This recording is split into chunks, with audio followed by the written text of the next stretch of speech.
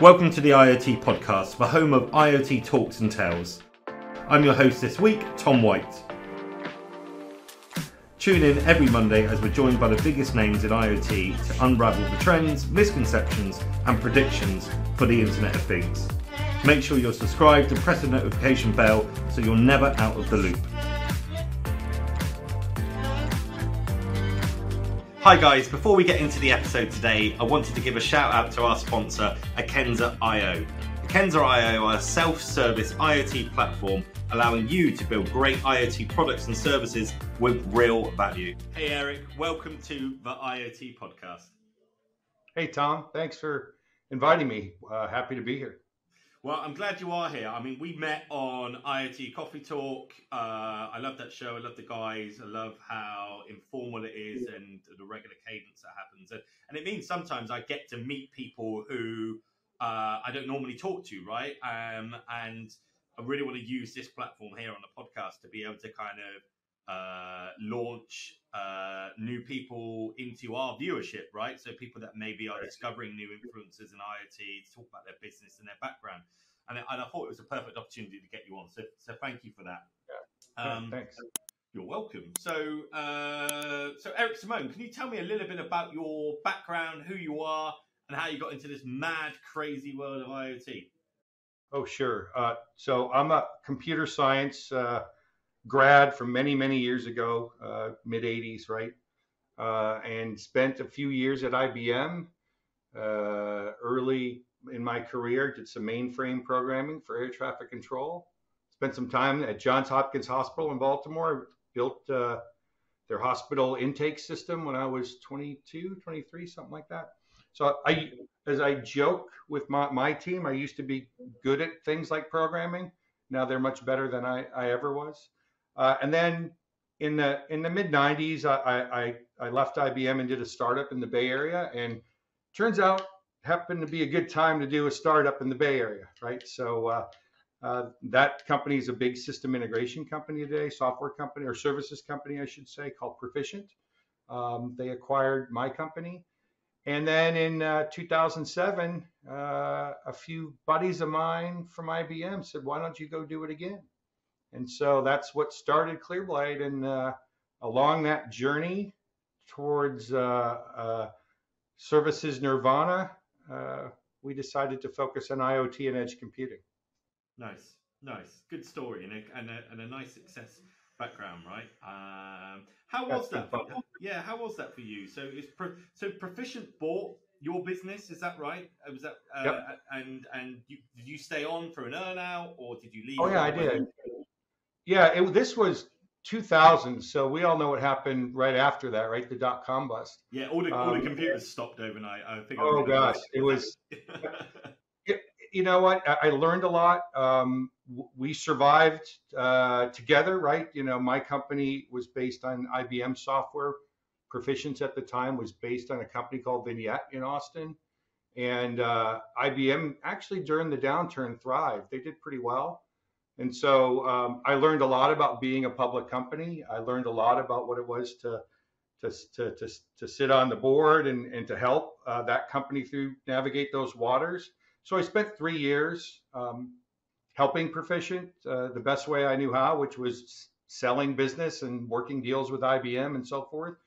And it worked out very well. Today, Proficient's a very successful company, now based in St. Louis. One of the people that we brought on is now CEO. And that experience, I had 3 years of doing that. And then in 2000, what was it? 2003. Yeah, I left and was deciding what to do with my career. And so I took a few years off of tech. Yeah, that's great, right? And a lovely place to be able to do that both financially and in a headspace to be able to just take some time out. And do you think that helped then when it came to, you know, talking with your IBM buddies about going and starting ClearBlade to have that time? Oh, big time. So the 4 years I took off, it was really my wife's turn. I remember having that conversation with her. I said, look, we met in San Francisco. She followed me all over the world, really. while I did that first company. Um, and she had this dream of opening a women's clothing store, and I said, why not? And at first it was just going to be, I'm going to take 6 months off and then go do something else. And so happens that Proficient stock started to really do well, and so I had more capital than I thought I would have. So I started investing. I did a lot of different things. I joke with the former CEO of Proficient that I should have left earlier. I was obviously keeping the stock down. Um, so it was great to do something completely different. I mean, you go from high tech computer stuff to fashion shows in Los Angeles and New York, right? No offense to my programmer friends, but the people were better looking. So, but it was really fun, and I did that, and I did a couple short films with friends of mine. I did a wholesale clothing line. I did some improv comedy. Just 4 years of scratching itches and just curiosity, I guess is the best way to put it. Not a lot of planning, just a lot of experimentation. And I think that that's kind of a theme of mine, which is I I've never seen an opportunity that I didn't want to jump on. So in some ways, that's a bit of a story, the story about ClearBlade, because it started as something different, and then when you see an opportunity, you realize life is short, and you gotta, if you just really truly believe, then you got to jump on it, and you really need to build a team of people to follow you on that journey, and that's really the story of what we've done here. Yeah, that's excellent, and I think inspirational to a lot of people out there who might be growing IoT businesses or looking to go for an event at some point in the future, as to what to do afterwards, right? And such a wide range of topics to get involved in: fashion, comedy, various other bits and pieces. I'm envious that you've had the time to do that, but no doubt a lot of hard work and grind went in to be able to get to that point. Yeah, but grind is a key word. Yeah, I'm a big fan of Muhammad Ali, and I get this big poster downstairs that says grind, which just shows success is a lot of hard work to get there. I completely agree. There's they used to talk about cars years ago, right? No replacement for displacement, right? And right. I say the same about grind, right? You cannot beat hard work in a world of automation and AI and ChatGPT making you sound and look a lot better than perhaps you are. You still got to work hard. And working hard doesn't go out of fashion, right? So that's true. I completely agree. But you were interested, obviously, to start ClearBlade then. So I kind of guess that so you kind of left the business, sold it, did very well, had some time to kind of reflect, try different sectors, but tech pulled you back in then. So what made you start ClearBlade? What was that kind of driving factor to say, I'm not done yet? A few things, and you'll laugh at this. Fear, number one, because if you remember, in the U.S., 2008 was not a good year, right? And I had done a lot of investing. I've done a lot of businesses that took a lot of capital, so I burned a lot of that free cash, right?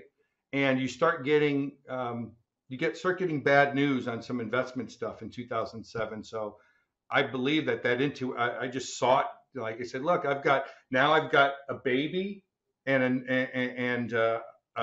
apparently I didn't know this at the time, another one on the way.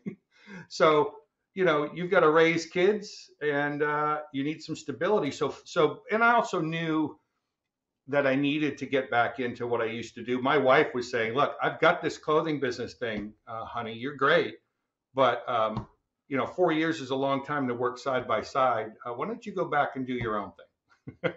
So that was part of it too. Fear, and my wife saying, go do it. And obviously my brain was grinding on this. I had a former partner of mine trying to bring me into his business and to run a division, and every one of my friends said, look, we know you should go do something on your own, because you don't want to go back and do things that way. So I had friends at IBM asking, hey, remember what you did in the 90s? Well, we could use you to do it again, because I need that support. And that's how it all started. Yeah, well, that's interesting you should say that. I think ultimately once you've started a business and gone through it, it might be quite difficult actually to go and work for someone else, right? Yeah. Or, you know, unless you really understood the mission, vision, and purpose of that business to go and do it, because you've been end to end, you've done it, you've sold it, and you know, and it sounded like your wife kind of wanted you to go and do your own thing again and focus on something in Well, tech. Tom, this may shock you, but when I worked at big companies, I didn't really follow the rules. I was very successful, but I never saw a rule that I didn't want to break, that I didn't, you know, if I didn't agree in it. And I did a lot of entrepreneurial type stuff, and it helped my career, but also didn't, if that makes sense, right? Because if you're not going to if you're not going to color between the lines, then you're probably not built for that sort of an organization, right? Nothing against Big Blue or Johns Hopkins or these other places that I worked. It's just that it was in me since I was a kid. I just, you know, you can ask my parents. I just didn't follow a lot of rules.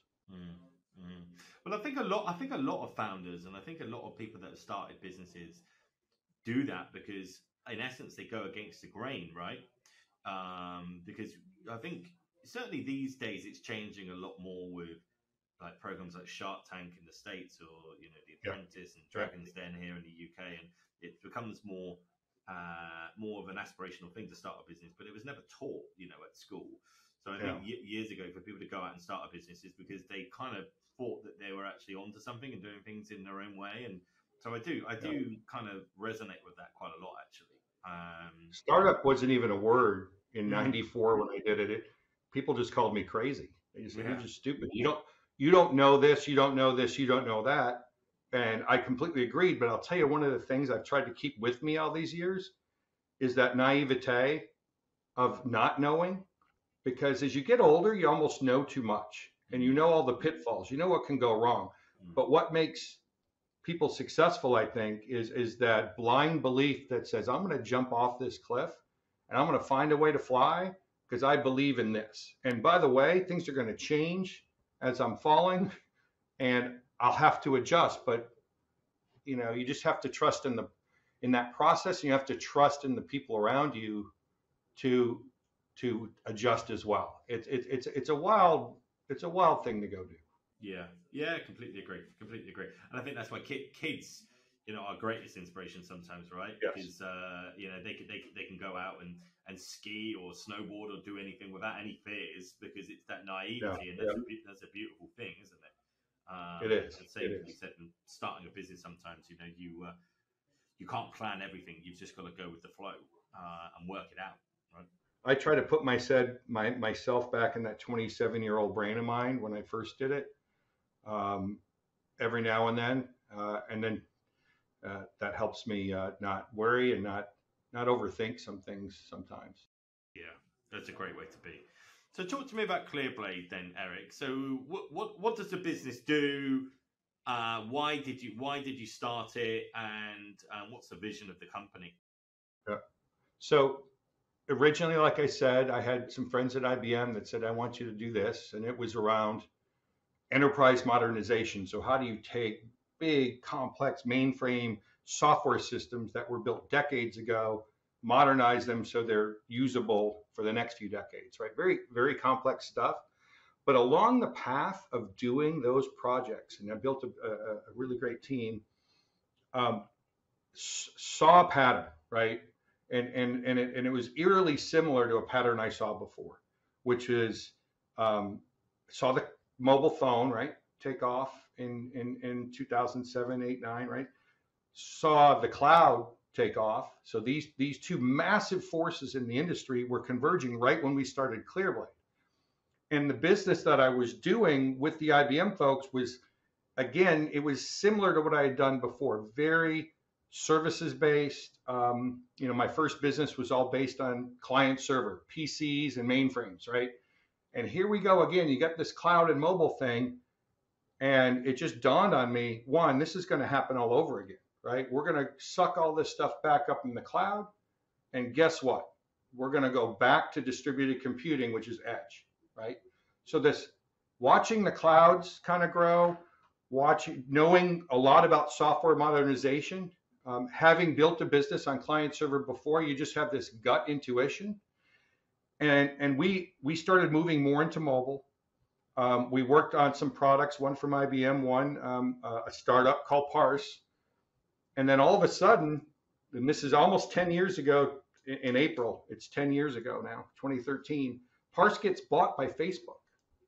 And we really liked their technology. We really didn't like the IBM technology, in all honesty. And I don't think it's even around anymore, some of the mobile stuff. And so when they got bought, I immediately called my CTO, Aaron Alsbrook, and said, hey, tell me all the stuff you really like about this Parse product. Tell me all the stuff you didn't like about the IBM stuff. And he tells me, and I said, well, now that Parse just got acquired by Facebook, who's doing this for big enterprise systems, right? Who's doing this for companies that have legacy systems and need to integrate with all this stuff? And he's like, gosh, I don't know. Everybody's talking about it. I said, let's research who's actually doing it. And that was the moment. It took a few months of Aaron and I debating it, but that was the moment that we shifted the entire business. It was all in. It wasn't just a toe in the water. It was, we're going to retool the entire company. We're going to build software for this next movement. And this next movement is IoT and edge computing. Yeah. And that's 2013. So we were really early. Not many people were talking about edge. In fact, no one in 2013. And IoT was just barely becoming something people talked about. And thank you for the background there. I mean, do you think that gave you like an advantage in the fact that you were so early and were able to pivot the business at that point? I think it was probably the opposite in a way. It's an advantage now, but I think we were just so early that it was really tricky for us to get our arms around, right? So when you looked at it, but it gave us an advantage in this respect. I focused on retooling the business, right? For the first time in my career, raising capital, because I bootstrapped everything before this. That was an eye-opener. While Aaron, who was isolated in a different location, Raleigh, North Carolina, while I was in Austin, Texas, right? He was given the freedom to go use his brain and build a team and build everything from the ground up based on what he researched. And he's a very research-driven CTO, like amazingly so. And so that isolation, I think, was a huge advantage because he looked at all these different technologies and what people were doing. And, thank goodness, made some really, really amazing decisions back in 2013, 2014. So yeah, I guess I should say, yeah, it was an advantage. There were a few other companies like us, one got bought by Amazon, which got them into the IoT space, a company called Telemetry out of Denver. We were peer companies. We'd go to these events together and collaborate a bit. It was a pretty cool time. Yeah, I think it's really interesting that question around early adopters, right? And people who are starting businesses, because you can be quite visionary, you can be at the forefront of it, but because it's so new, it's actually quite difficult to get some traction. Very. Because it's quite esoteric.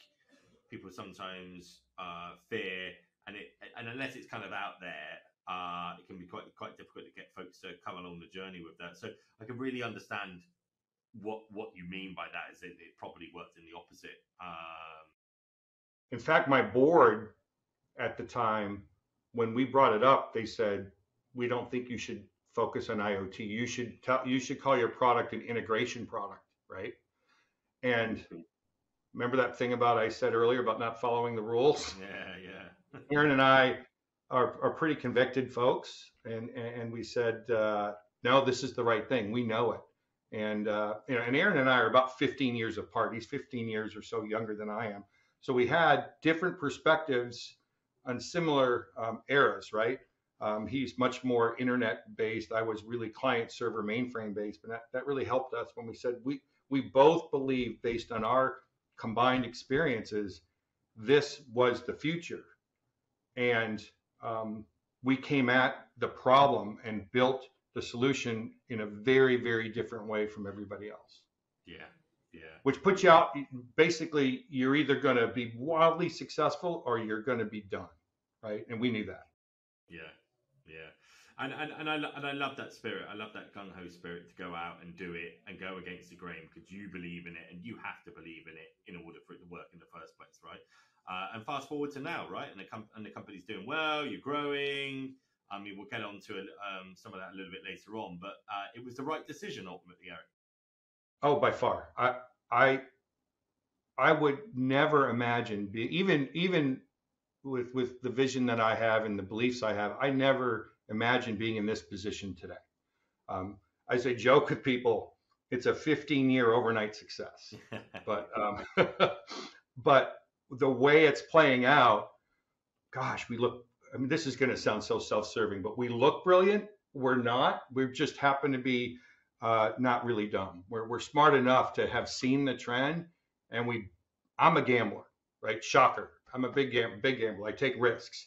The risk is paying off because of our conviction and the hard work we put in to get here. Yeah, and as we said earlier at the start of the show, right? There's no replacement, right, for that, for hard work. There isn't. And the grind. So, the grind. I get it. I get it. I want to delve into a comment that you put on LinkedIn recently, which got a lot of traction and a lot of interest. Okay. And I think it's quite provocative, right? And provocative is good because unless you're being provocative, you can't stir things up. So you said, and I'm quoting, 90% of platforms are gone, and the remaining 95% will be gone within 3 years, or the remaining 5% will be gone in 3 years. This includes Azure IoT Hub, AWS IoT Core, and yet IoT will thrive. Can we pick that apart? What does that mean, Eric? So let's just look at IoT over the last 10 years, right? Since we've really been doing IoT. If you remember, there were hundreds and hundreds of platforms. By the way, I really dislike the word platform. Describes absolutely nothing. But I think at the peak, there were 630, 50, something like that. It's hard to count. And that was the trouble we had as ClearBlade, is whenever I would talk to analysts or so forth, and rightfully so, I don't blame the analysts. If you weren't Amazon, Microsoft, or Google, you were nobody. You don't matter, right? And Aaron and I and team, we'd be sitting there going, but wait, we matter. We've done it very differently. And you talk about all this stuff, and they're like, it doesn't matter because it doesn't translate, right? So you've seen this great rebalancing. You're seeing articles all over the place now of, is IoT dead even, right? Which I don't think at all. But all of these platforms have gummed up the whole market, right? So imagine being, a CTO at some major company said, I've got to connect my devices. I have to do IoT, and I've got 630 platforms to choose from, right? You can't make heads or tails of it. So eventually you go, well, you can't go wrong with Amazon, right? Can't go wrong with Microsoft. Can't go wrong with Google. Let's just do that. And what you have in those clouds is you have all the parts of IoT to some degree. And the problem with too many moving parts for anyone that's done any software engineering in their past is it's an absolute nightmare to scale. It's impossible. And so when I say that, and I truly still believe it, is the industry is shaking out, and there doesn't need to be 600 or 80 or 50 or 10. There needs to be a handful and I will call this a foundational layer, not a platform. A foundational layer that's like an operating system. So think of it like that. We went through this back in the 70s and 80s with operating systems too, right? Now we've got a handful that if you talk about specific platforms. So that's what I mean by that comment, is once we get down to the few foundational layers that are proven at scale, that are proven cross industry for both IoT and edge. We can unpack that later if you want. That's going to be the foundation that allows many, many companies to then build their verticalized solutions on those foundations, right? Whether we call it IoT or not, I really don't care. It just means something that works for the rail industry, something that works for electric vehicles, something that works for oil and gas. And these are the specialists, right, that focus in these markets that know what they need, right? ClearBlade's not going to know what an oil and gas company needs, but an oil and gas company that has been around for decades will know. But you provide that foundational layer, and then they can build products on top of that. That's what's going to allow IoT to thrive, and it will be exponential growth. Everyone's talking about this 19% growth. We're not going to see the hockey stick. I completely disagree. Once we clear out the noise, it's going to be exponential, and it's starting already. I think it's a really compelling argument, and I'm sure other people will feel the same because, as you said, 600, 650, platforms and inverted commas, for want of a better phrase, it's just too much, right? And to get any form of traction, you need to cut out some of the dross and focus on ones that are going to follow through. So I actually subscribe to what you're saying. I believe in it. I understand it. And I think that we need to stop labeling things as what they are, because different industries will have different use cases for what is important to them, right? A quick word from today's episode sponsor, Akenza.io. Guys, I speak to a lot of organizations wanting to develop their own smart solutions, and the common barriers that keep cropping up is complexity. This is why I'm so behind Akenza.io. Using their no-code self-service platform, companies can build great IoT products with value cases, connecting, controlling, managing and securing IoT devices, all in one place at speed and scale. Their unbiased technology makes it possible to register any type of device via any connectivity technology, process the data and make it available to any application in the cloud. The platform is adapted to organizations of all sizes, from startup to enterprise, from one device to massive IoT deployments. Thanks to the self-service solution, you can start creating your IoT case right away, even without coding skills. Akenza.io are offering an exclusive 30-day free trial, so you can test the platform out for yourself. Check out the link in the description and start building your smart solution today. Yeah, cloud, look, and I'm not really disparaging Amazon or Microsoft, and we all know what happened with Google, right? Yeah. Google said, all right, we're moving on. They're not saying we give up on IoT. They're saying we're going to go let companies that know their technology, that have built something different, to run in our cloud. And that should open up what do the cloud companies care about? They care about cloud consumption, not necessarily the engine that gets them cloud consumption. So that's why when I read the tea leaves, look at Microsoft, look at Amazon. Do you think they're making money on their IoT bits? I can tell you they're not.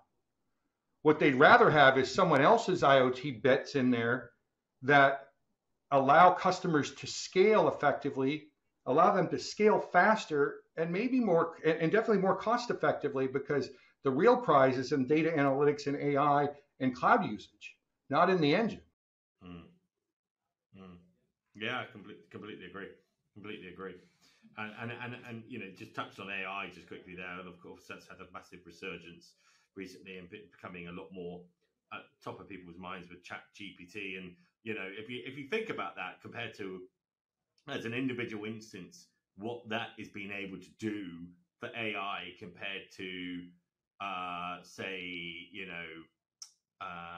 smart devices for the IoT industry, it's just chalk and cheese, right? Yep. So I think it's really interesting what you're saying and how the consolidation will drive the growth actually, and to give that hockey stick effect.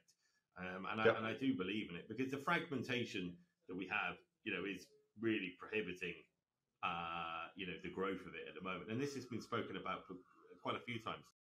Yes, the fragmentation, and I've been saying something for many years now, no more IoT science experiments.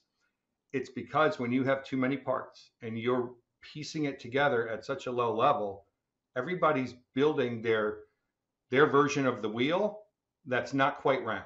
That's a good way to put it, right? They're building a crappy wheel. And the problem is, if you keep building crappy wheels, the industry as a whole is not going to thrive or progress. You're going to have a bunch of crappy wheels that don't scale. And so it's that's why I'm really enjoying this time of what I call like the great rebalancing of IoT. Is it's shaking out, and I'm not saying that everyone's going to fail. I just think that they're going to morph into something different where they're going to have success based on foundational layers that are proven to scale and proven that they can integrate with other technologies and make it easier. Mm. And how do you think this plays out for people in the industry and in the ecosystem now? You know, what would your advice be to some of these companies, you know, looking at Google pulling it Well, out and so on? well, I think it's strategy and vision, right? Um, there's a lot of service companies out there that are extremely smart, but they make their money by billing by the hour, right?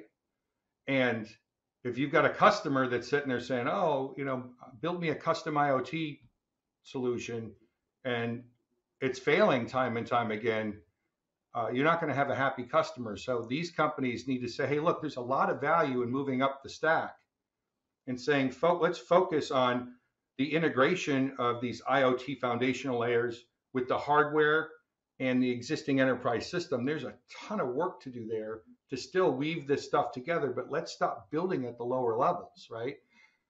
Having run a services company, it's very hard to say stop billing hours doing this, right? But I think we're at that point where these companies have struggled for all these years. It's been 10 years of mostly failure. I think that's what doesn't get written about a lot is most of these projects fail. They'll have some success that they'll write about, and then when you dig under the covers, it's, oh well, they had 10,000 devices communicating once a day. That's not complex, or it can be, but it's not. That's not scale. Talk to me about a million devices communicating twice every minute, right? It's at a different level. So these companies will start to go more into strategy. They'll go more into verticalization with newer products, and it will just shake out, just like operating systems shook out, just like databases shook out. I mean, it's going to go the same way. Terrific insights. Yeah, absolutely fantastic. I really appreciate you sharing them. And it'll be interesting to see how this unfolds. You know, we're at the start of the year, time of recording, right? You know, it's coming up to the last month of Q1. It'll be interesting to see. And for Edge, so to get onto Edge a little bit in this, so do you see the same pattern happening for Edge computing? Very much so. I think it trails it by about 2 or 3 years. I think I see the same adoption, hype cycle curve, right? We're in the trough of disillusionment right now in IoT. Edge is still not quite there yet. Edge even more so though, because you've got such how do you define Edge? It all depends on your frame of reference, right?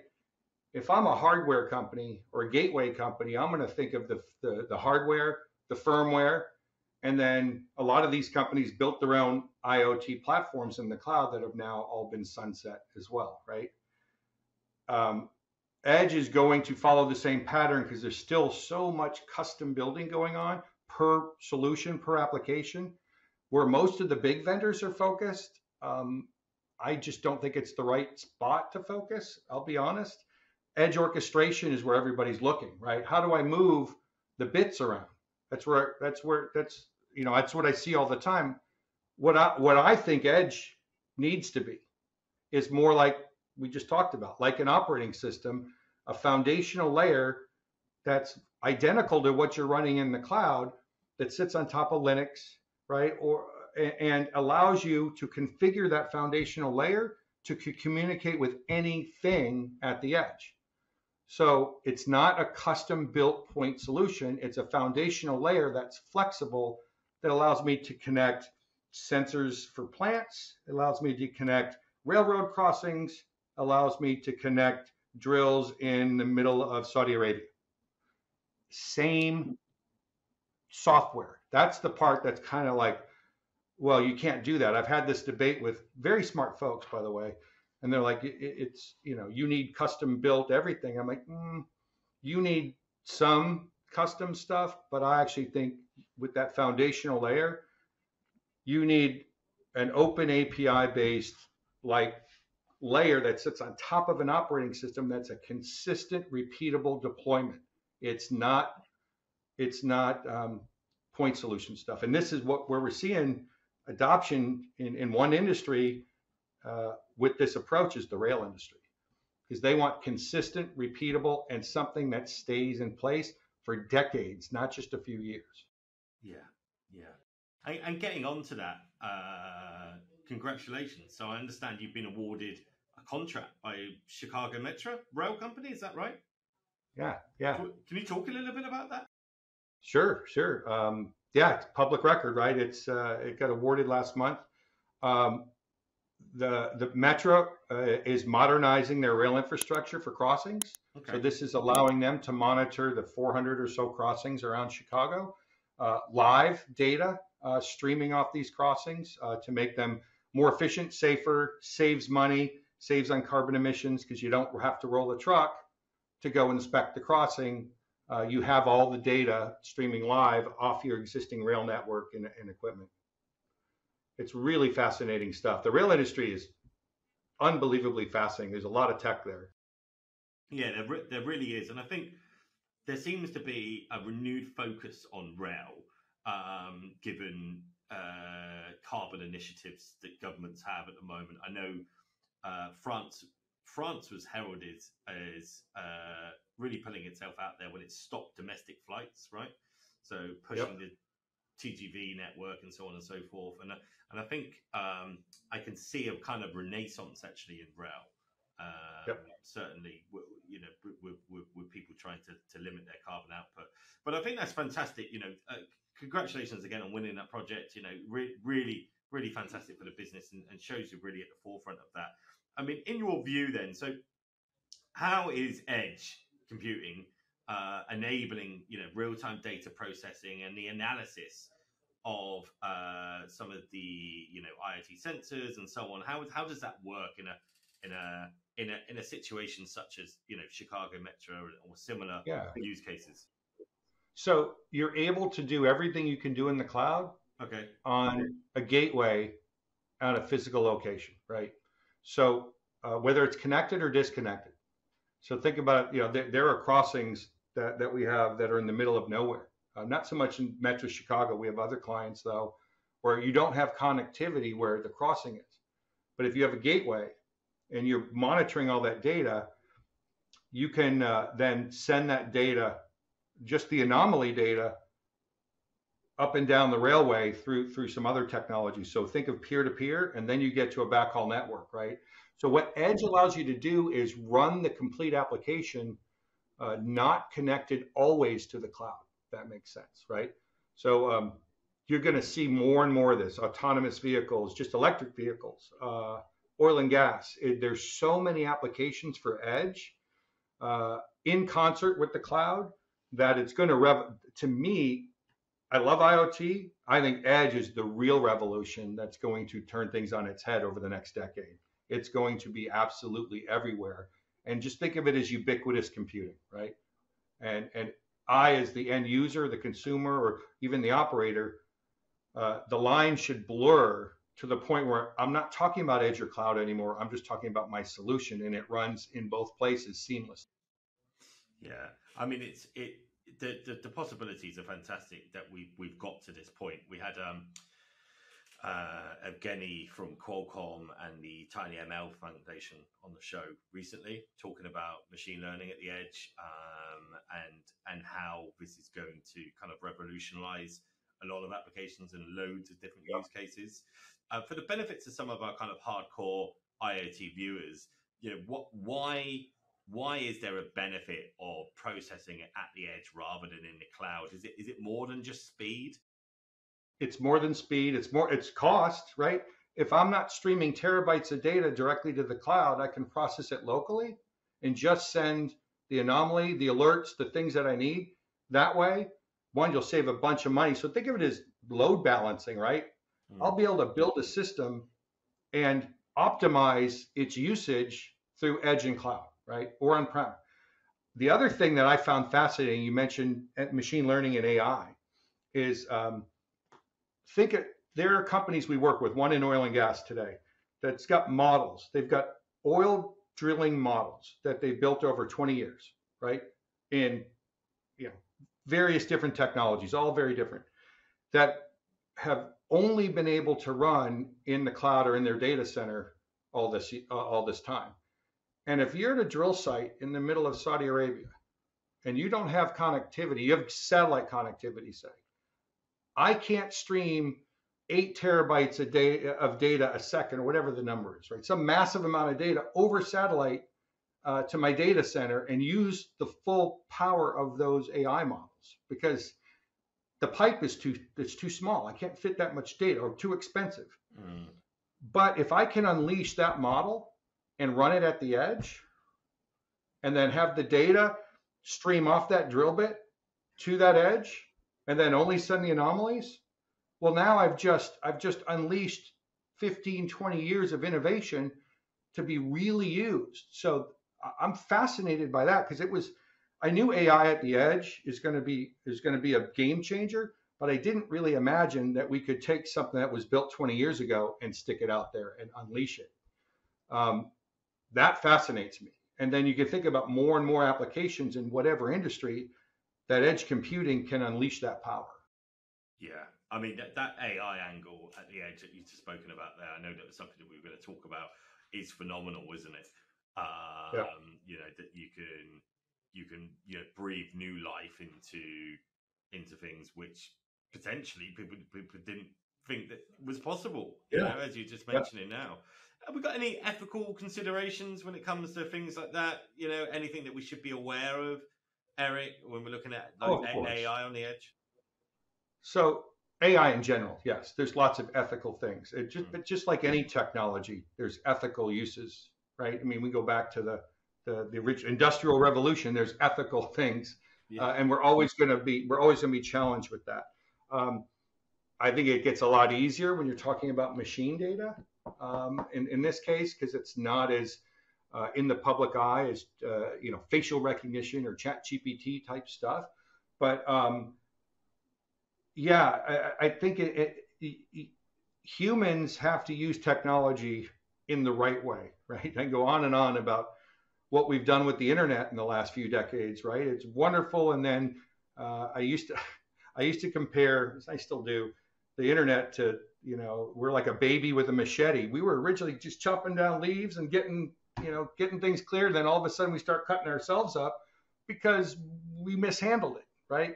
And then we got to put you're never going to put the genie back in the bottle, but you've got to start letting regulations catch up. Just government needs to get involved. So yes, there's an ethical responsibility in how we use any technology, not just AI. And humans just need to be involved, right?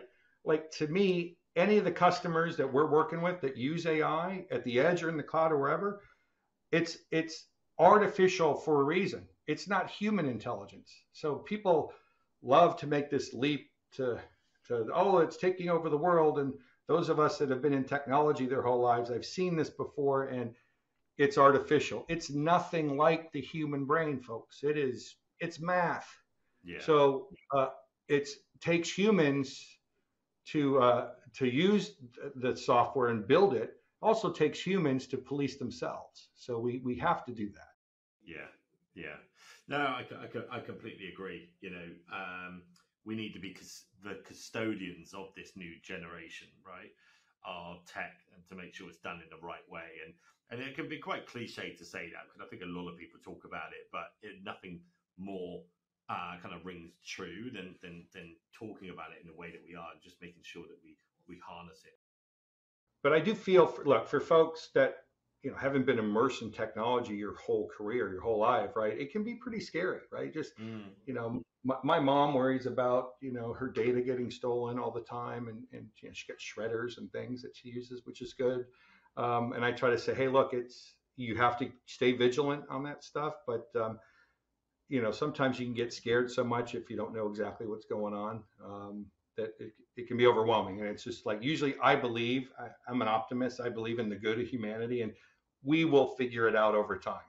I don't think we really want to hurt ourselves through this process. 100% agree. I mean, there's good in everyone, and ultimately, we're all striving for the same thing, hopefully, right? Yeah. Where's it going, edge computing? Then, in your view, we've spoken about IoT and consolidation and hockey stick. Where's it going with edge, Eric? So just like IoT, it's got to get easier. We'll get to the point where it's plug and play. You're going to see software vendors, hardware folks come together. Things will open up, and it just has to become as easy as some of my consumer devices over time, right? I always use the Sonos example. I want IoT and Edge to work just like Sonos. I buy a speaker, I plug it in, I click a couple buttons to configure it, and off we go, right? Um, as much as I love developers, right? I mean, we're a technology company. Um, there are far too many people building too many things custom all the time. I think we really have to focus on the operator, the consumer, to make it ease of use, right? Put the power in the hands of the people that are in the field maintaining rail operations or making water cleaner for grapes in Napa or whatever it is that they do. But let's not have to make everyone a programmer, right? Let's create really good software and hardware that's intuitive to use. And that takes a lot of technology, a lot of engineering, a lot of grind to get there. But I see us moving closer and closer to that sort of reality over the next 5-6 years, right? And that's going to be the convergence of edge and IoT and all the stuff that comes with that. Mm. I completely agree. I think the Sonos example is really good as well. It was, I think, I only got into Sonos as a brand last year personally, right? Oh, really? Yeah, and I remember taking the Arc out, the box, and looking around the box. I was like, "Where's the control? Where's the control? There's no control." But you don't need a control, right? And I think I love that example because if we can make Edge and IoT similar to how they built their brand and what have you, ubiquitous, so super simple.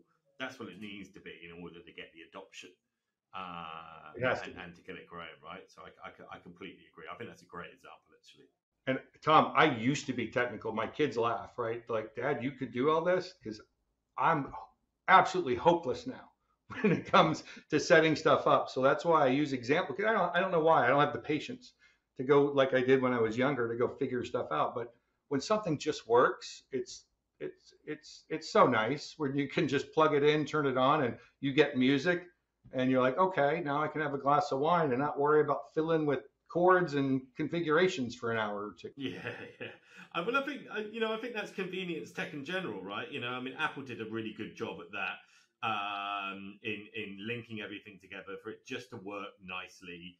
And I'm 100% the same. Like, our lives have become a lot more chaotic, right? So the technology out there is meant to make it simpler and easier and not to make it more difficult. And I think that's also perhaps, Eric, why we see the rise of like these low code and no code solutions out there, right?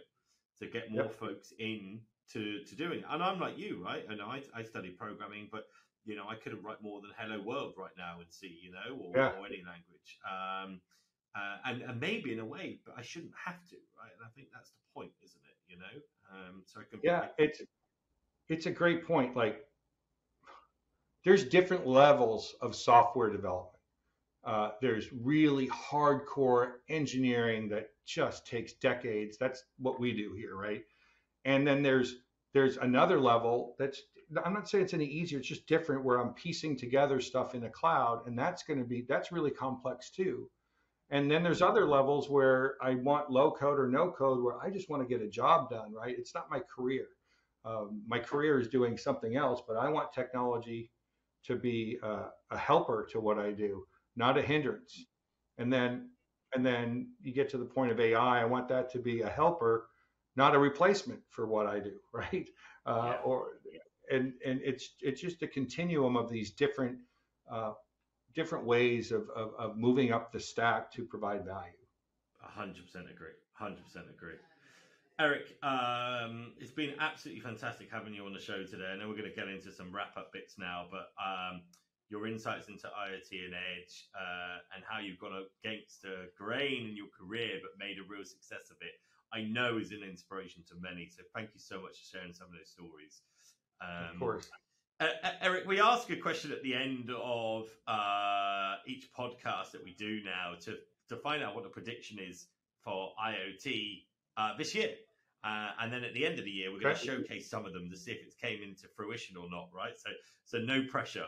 I think we probably touched upon this a little bit today, but specifically in 2023, for IoT only as opposed to Edge, what do you predict we will see at the end of the year? What would be the biggest take home? Another major cloud vendor like Google will announce deprecation of its IoT core. That's about as simple as I can get. Yeah. And we talked about the reasons earlier, right? Yeah. It will benefit them, and it will benefit the IoT community as a whole, right? To have something that really scales and does it cost effectively. And I see them moving this way. Yeah, I appreciate the fact that you said that without hesitation or pause, right? So I think that's definitely one we'll play back. And Eric, we've got a question from our audience. How can edge computing be used in combination with cloud computing to create a hybrid architecture?